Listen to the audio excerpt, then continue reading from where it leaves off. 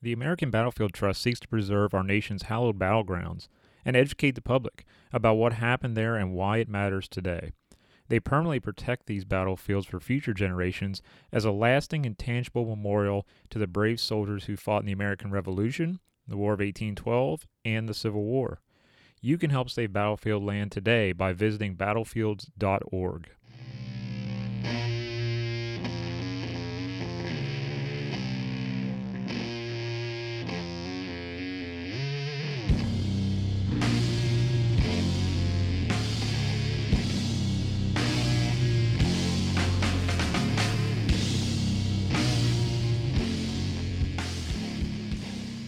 What's up, everybody? Thank you for tuning in to this special edition of the Tattooed Historian Show. It's special because I'm dropping this on D-Day, June 6th, 75 years since the Great Invasion, and it is something special to have this particular interview on today.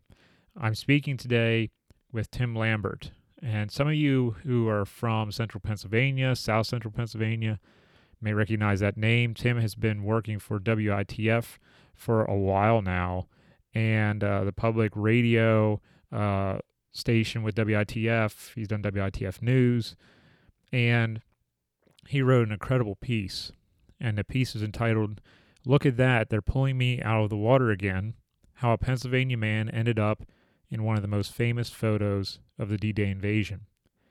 Now, anyone who has studied D-Day or World War II, you've seen this photo. And what I'm going to do is I'm going to post this photo onto my Facebook page, and you'll be able to see it there.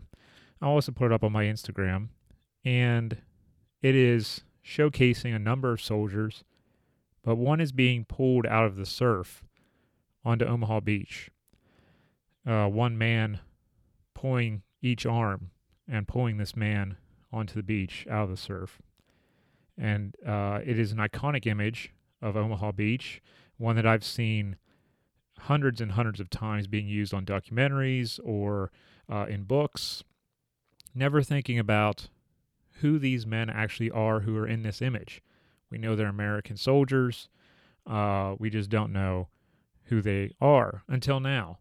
We have found out who they are thanks to this wonderful article written by Tim Lambert. And Tim and I followed each other on Instagram for a while, and we had DM'd each other for, a couple times. We had DM'd each other, but that's how things sometimes get started. And he DM'd me one day, and he says, "Hey, I got this article that I'm going to be bringing out, and I wanted to know if you wanted to do a podcast about it." And I said, "Absolutely, I would love to do a podcast about this because this image is so iconic." And now knowing that the man who is being drugged onto the beach is a Pennsylvania man, I wanted to do this since Tim and I are both Pennsylvania boys. So it was pretty cool to be able to do this. I was the first person to interview Tim about this article. He let me be the first one, which was awesome in itself. I got the scoop, even though this thing has already been put on papost.org. That's papost.org. You'll see Tim Lambert's article pop up. Even though it's already been put up there, I was the first person to interview him about it, and I was so excited to do that and so honored that Tim would allow me to do that.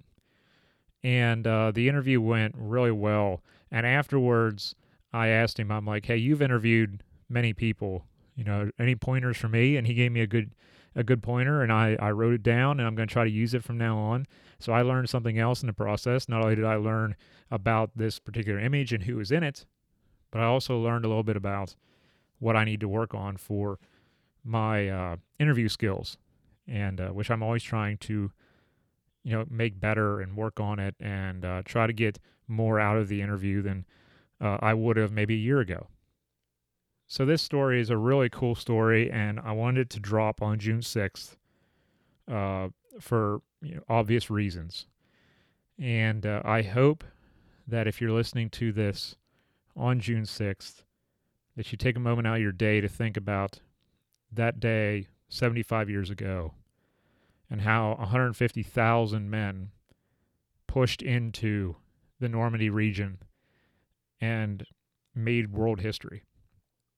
So without further ado, ladies and gentlemen, I want to give you Mr. Tim Lambert talking about his new article on PA Post entitled, "Look at That, They're Pulling Me Out of the Water Again, How a Pennsylvania Man Ended Up in One of the Most Famous Photos of the D-Day Invasion." Enjoy.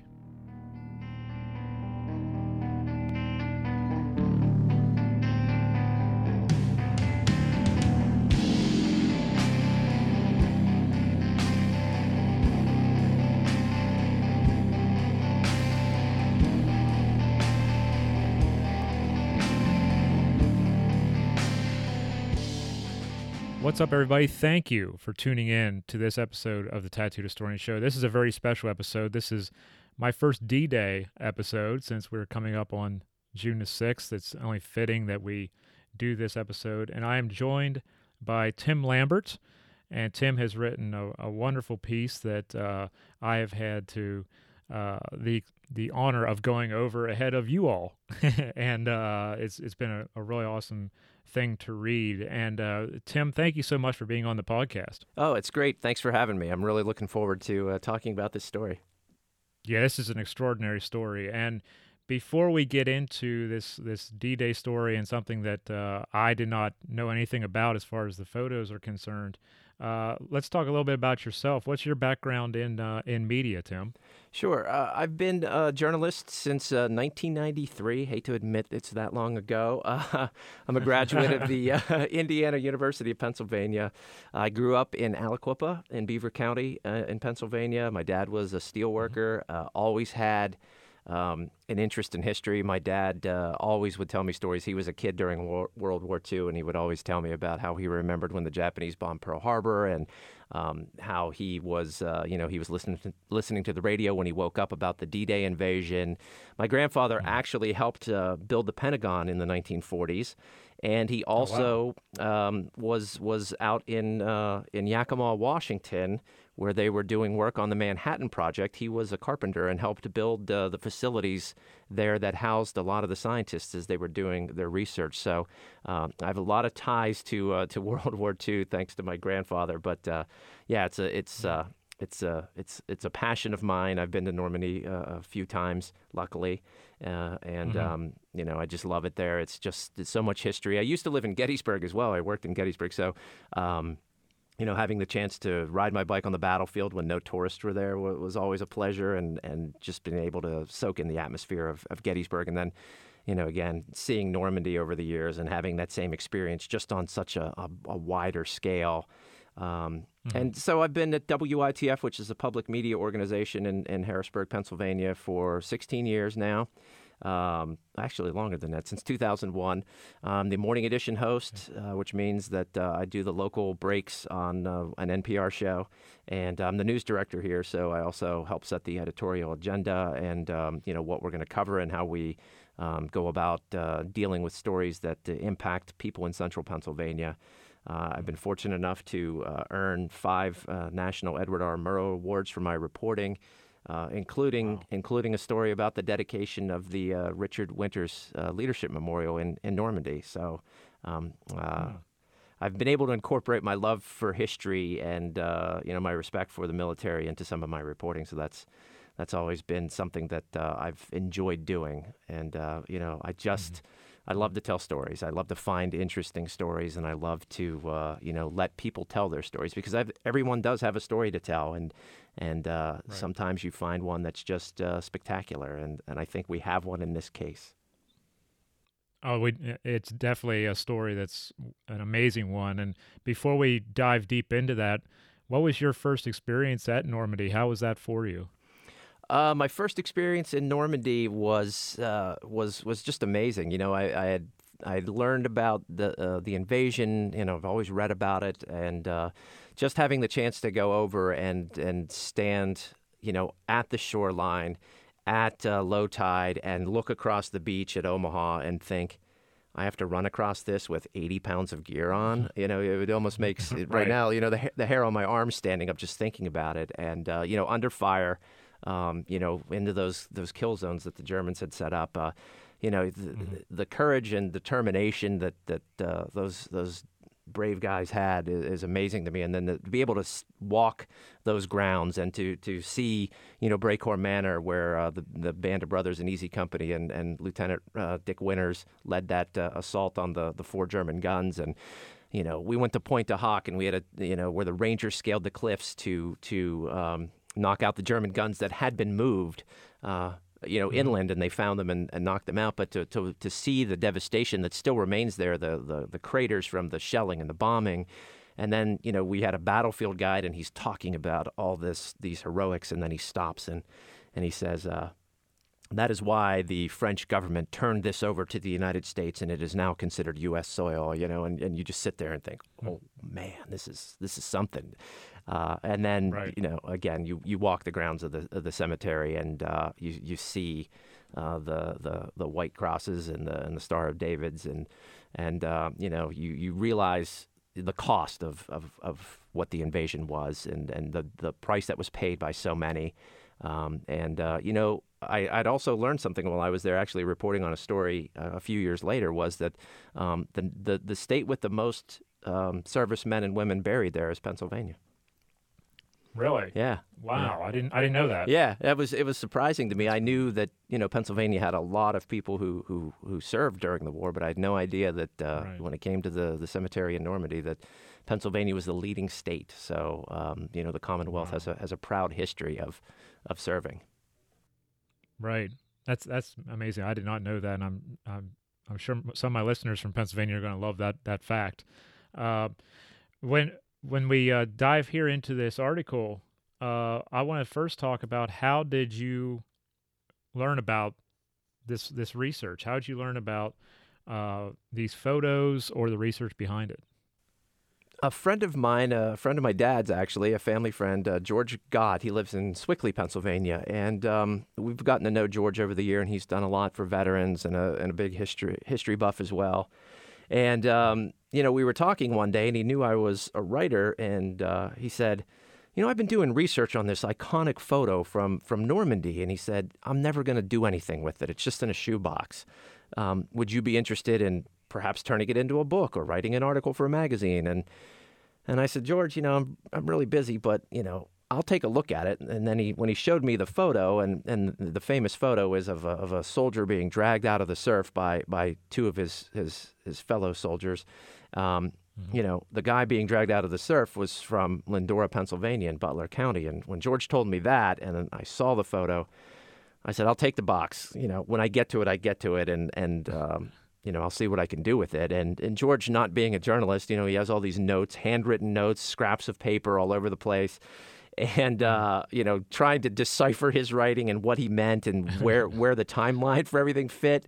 But he had done an amazing amount of research because he had seen the soldier, his name is Nicholas Russin, on KDKA TV a number of years ago on one of the anniversaries for D-Day, and they were talking about, you're the guy in this picture. And George thought to himself, he's right up the road from me. He said, I'm going to call him. Wow. So he called him.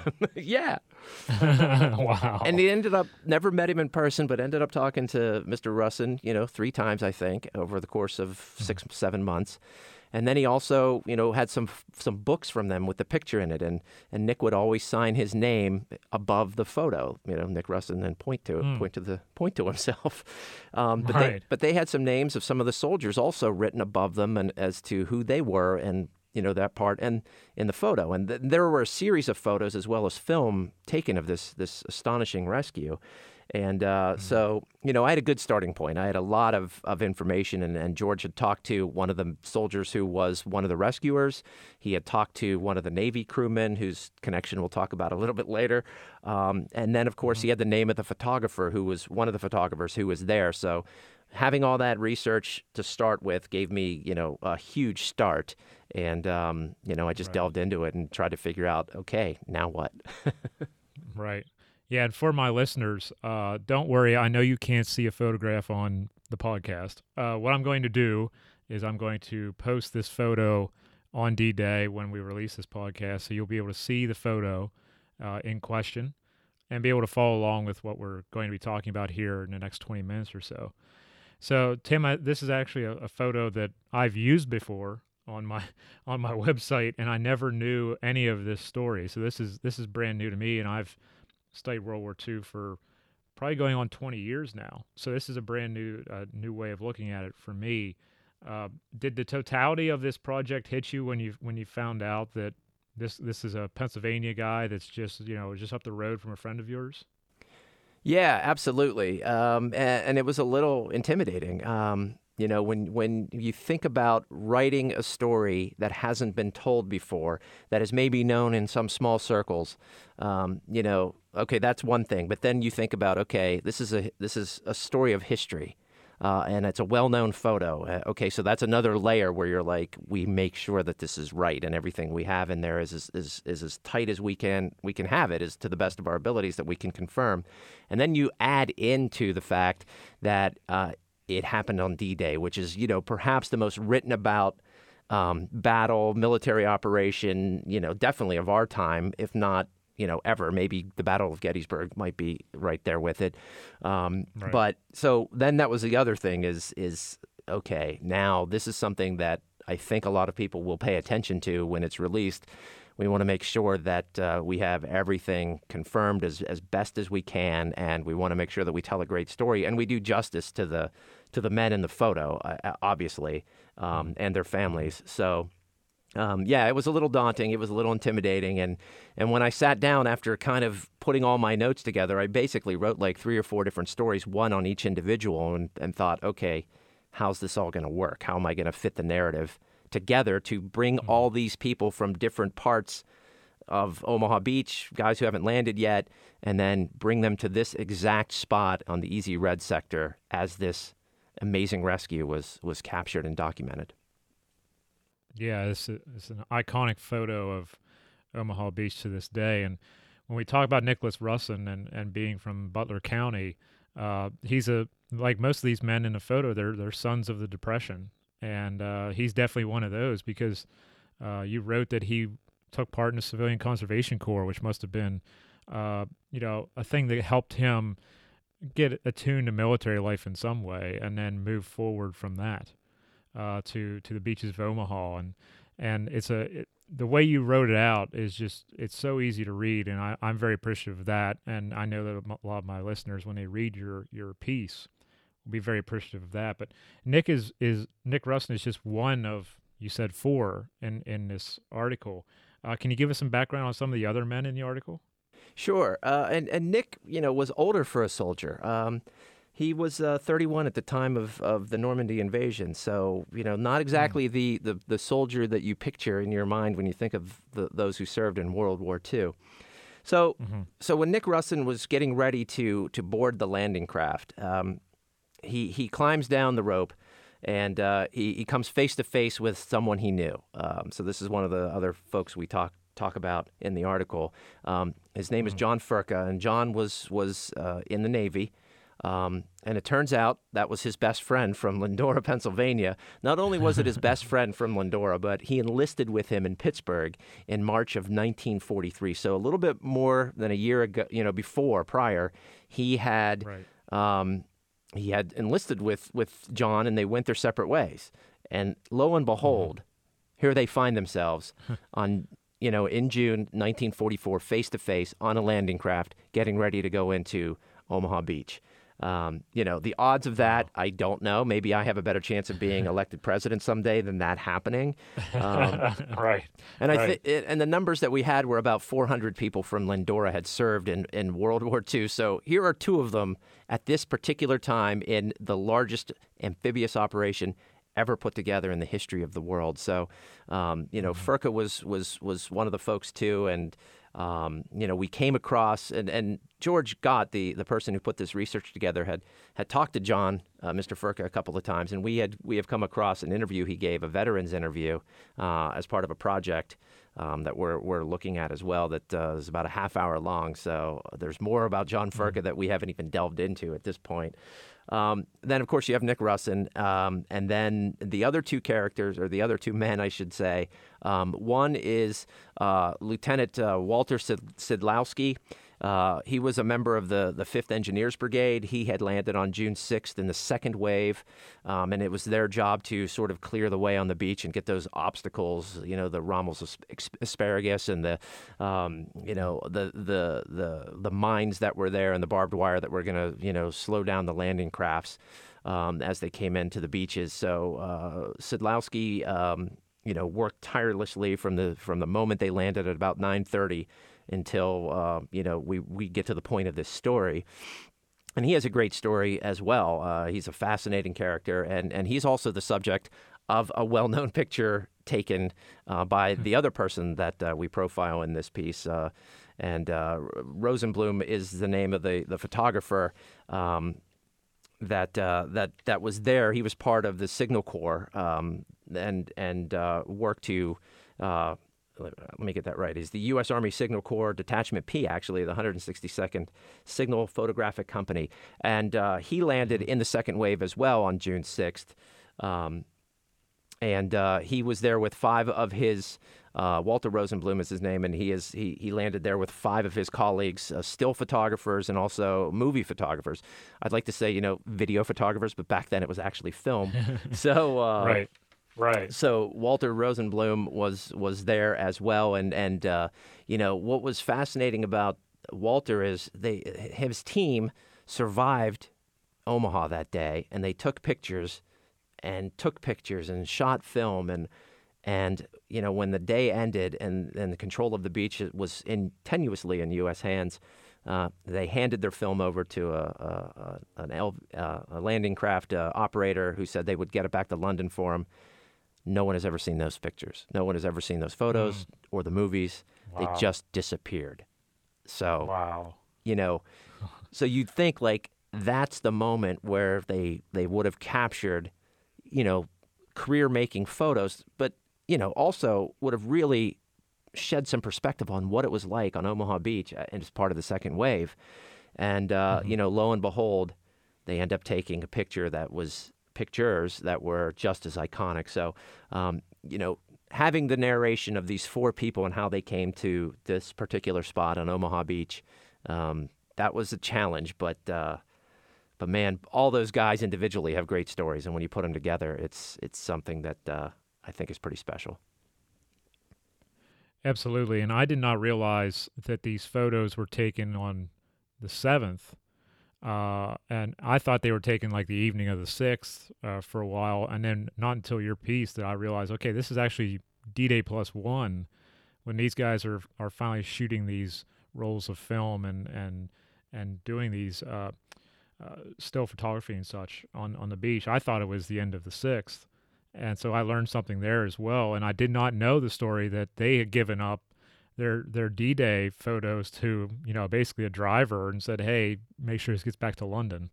And all that history we have no idea where that is. Right. And as a journalist, that breaks my heart. And as a history buff, that just breaks my, like, oh my gosh, the because there's only a handful of photos from the actual invasion on June 6th of Omaha Beach, Robert Capra's photos, he had 80-some pictures, and a lot of those were destroyed for whatever reason. So 11 showed up. They're blurry, but you don't have a lot of detail. And then I think some Coast Guard photographers had taken some pictures. So you have these images, but, these guys were in the thick of it as well, and they stayed in the thick of it. And to lose all those photos are amazing. But, yeah, I was just as surprised when I started the research, too, that, Rosenblum's family had written a book, They Fight with Cameras, Walter Rosenblum in World War II from D-Day to Dachau, where they make the case that, they looked at the pictures and stamped behind it was D-Day plus, it was June 7th. And, and this famous picture of Walter Szydlowski, Lieutenant Szydlowski, he's sitting on a, it looks like a dead body. I don't know for sure, but he's sort of slumped up and he's looking up sort of, and he, people pointed out he sort of has this Burt Lancaster look. He's just very, imposing and, he's the guy you look like that's an American soldier, and he just looks exhausted and he has this look on his face. And, so that's a photo of his own, but, so in that same picture of Szydlowski, there's an officer behind him who's smoking a cigarette and not wearing a helmet.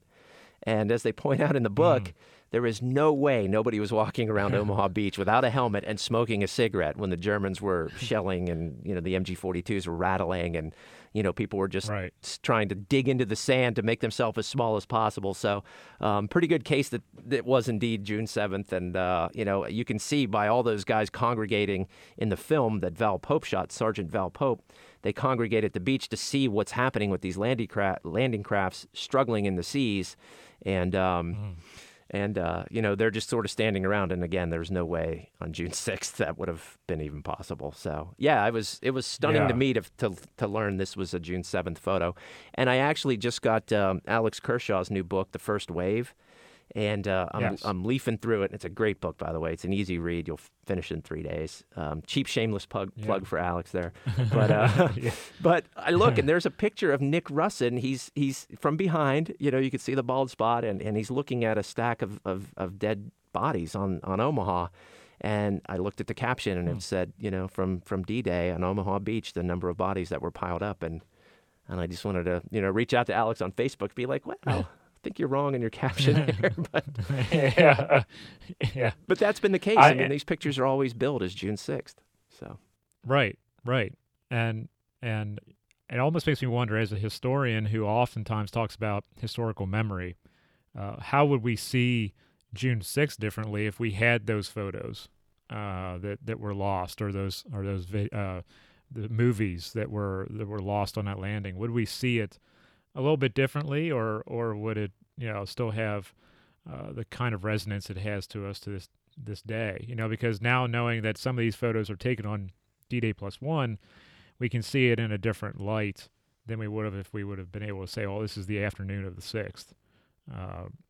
It just comes across a little bit differently, and I'm wondering if we as a society would see D-Day just a little bit different if we would have those June 6th photos and movies.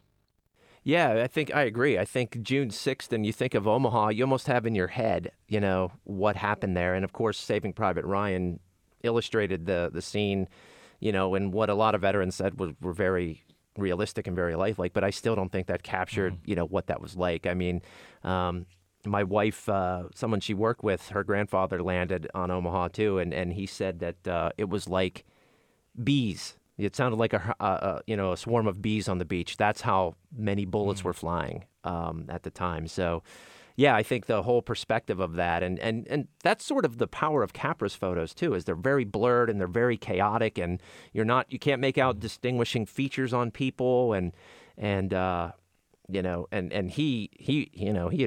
admitted, he broke his nerve. He wanted to get out of there. He didn't think he was going to survive. It was that bad.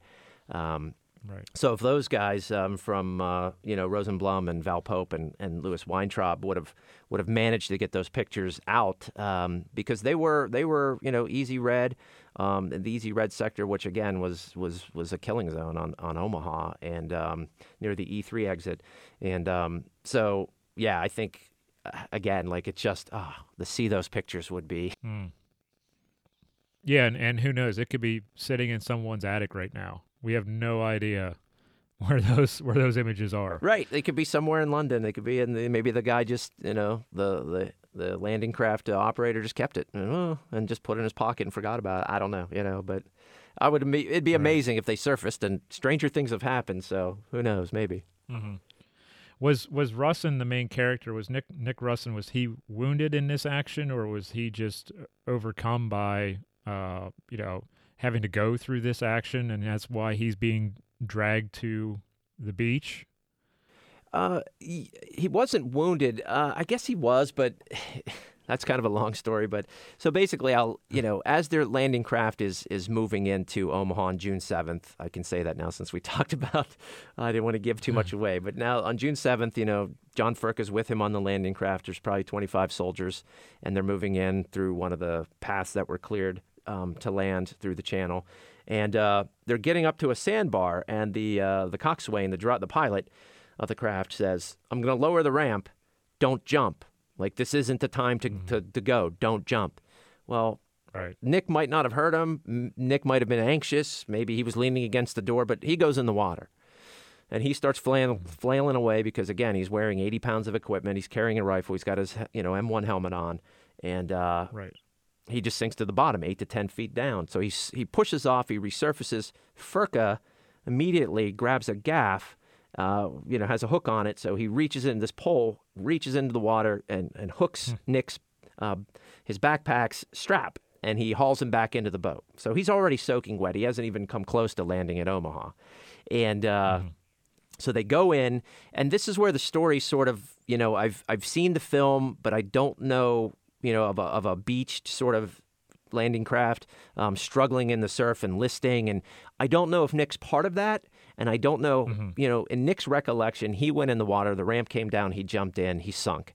And, he went up and back down, went up and back down. And the third time he thought to himself, I've got a bunch of seawater in my lungs. I can't fight anymore. This is it. This is where I die. And he remembers blacking out. So, but when you watch Val Pope's film, which is available on our website as part of this story at papost.org or witf.org, Nick is actually grasping onto a raft that Walter Sidlowski is leading in with a bunch of other men, including a gentleman by the name of Morris Self.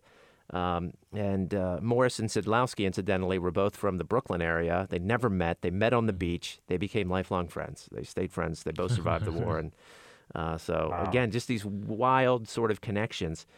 So Nick's holding on to the raft, and he's barely standing. And then all of a sudden, the film sort of cuts out, but there are a series of photos of this rescue, and you see Nick sort of just drop off the ramp. So I think 4 to 6 feet away from the beach, he just drops in the water and floats.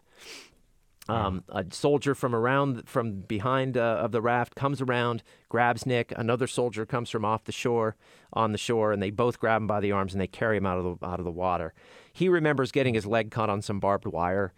Whether he got injured from that, I don't know. But he got on the shore and he basically was vomiting salt water, trying to breathe and throw up at the same time and catch his breath. And Sidlowski said to him, go up to the aid station and get some help and get yourself together. You don't want to be here. Like, we're still being shelled and, we've got work to do. So the story that isn't in the story, because I couldn't confirm it, but, I'll tell the tale anyways, because that's sort of like, they're passed down from generation to generation. The story that George Gott had gotten, if it came from Nick or if it came from someone else that he had talked to, was that, Nick came across 4 soldiers and they were on the beach and he was heading up, to the aid station, and the soldier said, just come sit with us and catch your breath. You'll be fine. And Nick said, no, I'm going to go up towards the ridge there and get some cover. Well, he walks away a few steps, according to this story, and a shell hits between all 4 guys, killed all 4 guys. Nick gets his clothes blown off from the explosion, and he gets all, shrapnel a little bit, nothing major, but so he goes to the aid station. George told me that Nick recounted that they put a blanket over his head, and they thought he was dead. But he was laying there, and there were much more serious injuries that the medics and the doctors were taking care of. And Nick got and in the smell of the blood and the gore he had to see and witness, he thought, I don't want to be here, So he wandered back down to the beach. So if he would have had an injury, it was never recorded. So because it was never recorded, he wouldn't have been eligible in the Army's eyes to receive a Purple Heart or any other medal at that point, because nothing was documented. And I think, that's sort of the other thing about Omaha Beach is, only 3 Medal of Honors were awarded for actions on Omaha Beach. And the speculation has always been amongst the historians and the researchers have been that there were so many acts of heroism that day, but either the people who committed them, who did them were killed, or the people who witnessed them were killed, or they were all killed. So they were never documented. Nobody ever knows, because there was so much chaos and casualty rates that those heroic stories never got up through the chain. And then there was also, the Army sort of had this, we can't cheapen the Medal of Honor by giving too many out for one action. So there's just so many layers to any story that you tell about Omaha, and obviously I can go on all day. but so Nick, it's hard to say if Nick was wounded or not. He always felt that he should have gotten a Purple Heart. Yeah, I can understand that. That's definitely understandable. What's the obviously I don't want to give away the whole story. I want everyone to read this piece because I do enjoy it, and it is a great piece, and I'm glad you shared it with me, Tim. And what's your big takeaway from this experience? What's the thing that was like, the thing that really struck you about writing this piece or writing all four pieces and then, deciding which one was the one you wanted to stick with? That's a good question. Really is. I think personally for me, I would have never ever thought I would have had the opportunity to take on a project about Omaha Beach and D-Day that nobody has really delved into before. To find an unknown story that, again, sort of fell in my lap. I'm not taking credit at all for the work that went into this by George and the family of Nick Russin. But to be able to be trusted to write this story and do it justice was personally, something that I never would have imagined. But looking for the big takeaway of this experience has been that the heroism and the approach that guys took during the invasion. In this case, they were still being shelled. They were still under fire. The beach was in U.S. control, but, they weren't exactly safe. They weren't milling around and joking and laughing. They were collecting corpses and body parts in the wound and aiding the wounded. It's just the individual soldier and the individual fighting man of the United States Army at a time where, the fate of the world can be argued rested on this invasion, on Operation Overlord. And to be able to tell the story of how individual soldiers rose to the occasion. And I think that's something that's always overlooked when it comes to Omaha Beach is, there's a lot of reasons why the U.S. succeeded, whether it was the battleships coming in and firing on the German positions as they scraped the bottom they were as close as they could be to the beach without, crashing. Whether it was about Bradley's decision to continue just to pour in resources and just overwhelm the German defenders because sooner or later they had to run out of bullets, right? But the more you read about Omaha Beach, the more you see that it was an individual soldier or a group of soldiers who made the decision that we are not going to die here. We are not going to sit here. It's better to die fighting, or it's better to make a move to save my fellow soldiers by trying to get through that minefield, by cutting through that barbed wire. And I think, even though this is June 7th, and it wasn't, the chaos and the destruction of June 6th, this still was the case. Again, this invasion on June 7th, a lot of people think, D-Day invasion, June 6th, it was all over, the Germans were defeated. Like, this campaign went until August. The Battle of Normandy went through August, and Omaha was still very tenuous at this point. They didn't drive inland as much as the British did at their beaches, and the 4th Division did off of Utah Beach. These guys were still sort of fighting for their lives, and to have the opportunity to tell a story of gentlemen like this, so people get to meet Walter Sidlowski and Nicholas Russin and the great photography of Rosenblum and Val Pope. Again, as a journalist, like, to be able to tell their story and to say, at a time too, just when journalism is under attack and criticism, you have these guys who risked their lives to get out there. They weren't carrying weapons. They were taking cameras. They were taking, film and movies, and they were out there under fire as well, bringing that story back to the American people. So, there were just so many different layers to this story, and to really get in there and learn about, the guys I mentioned, to me was fantastic. And I'm hoping that, people take that away from this story as well when they read it. And, I'm going to share it with some of my friends who are battlefield guides in Normandy, and hopefully just, they'll get to that spot on Omaha Beach and just say, by the way, this is the spot where this famous photo was taken, and these were the gentlemen who, risked their lives to save their fellow soldiers. So that to me was, I can't wait to see what happens when the story's out there. Yeah, that's just so awesome. And for my listeners, one last time, let's give them the place where they can go and find this story, Tim. Sure. You can go to papost.org, or WITF.org, and the story will be there. And we have a great multimedia. We have a presentation for you. We have some photos. We have Val Pope's video. We have a video of the site as it looks today if you were to go there. We have all the photos from the Rosenblum family was kind enough to license their photos to us, so we have several of his photos. So it's really an experience to read the story, see the photos, and read the story behind the photos and the men who are in the photos that had been lost to history, who they were for so long. So check it out, and I certainly would love to hear about what you think of it. Yes, each and every one of you, please check it out. And again, I will post these photos on my social media sites, so you'll be able to follow along with what Tim and I have talked about for the last half hour. It's an amazing, and a link to the story. Yes, I won't forget that either. Yes, and I really hope that you all enjoy the article as much as I have. And Tim, thank you so much for sharing this story with us and for writing such an amazing article. Well, thank you very much for the kind words, and it was an honor and a pleasure to take this on. I really appreciate you giving me the opportunity to talk about it. Oh, thank you so much, my friend. And to all you listening, thank you so much for listening to this episode of the Tattooed Historian Show. Please remember to subscribe, like, and share, and tune in next week for more interviews.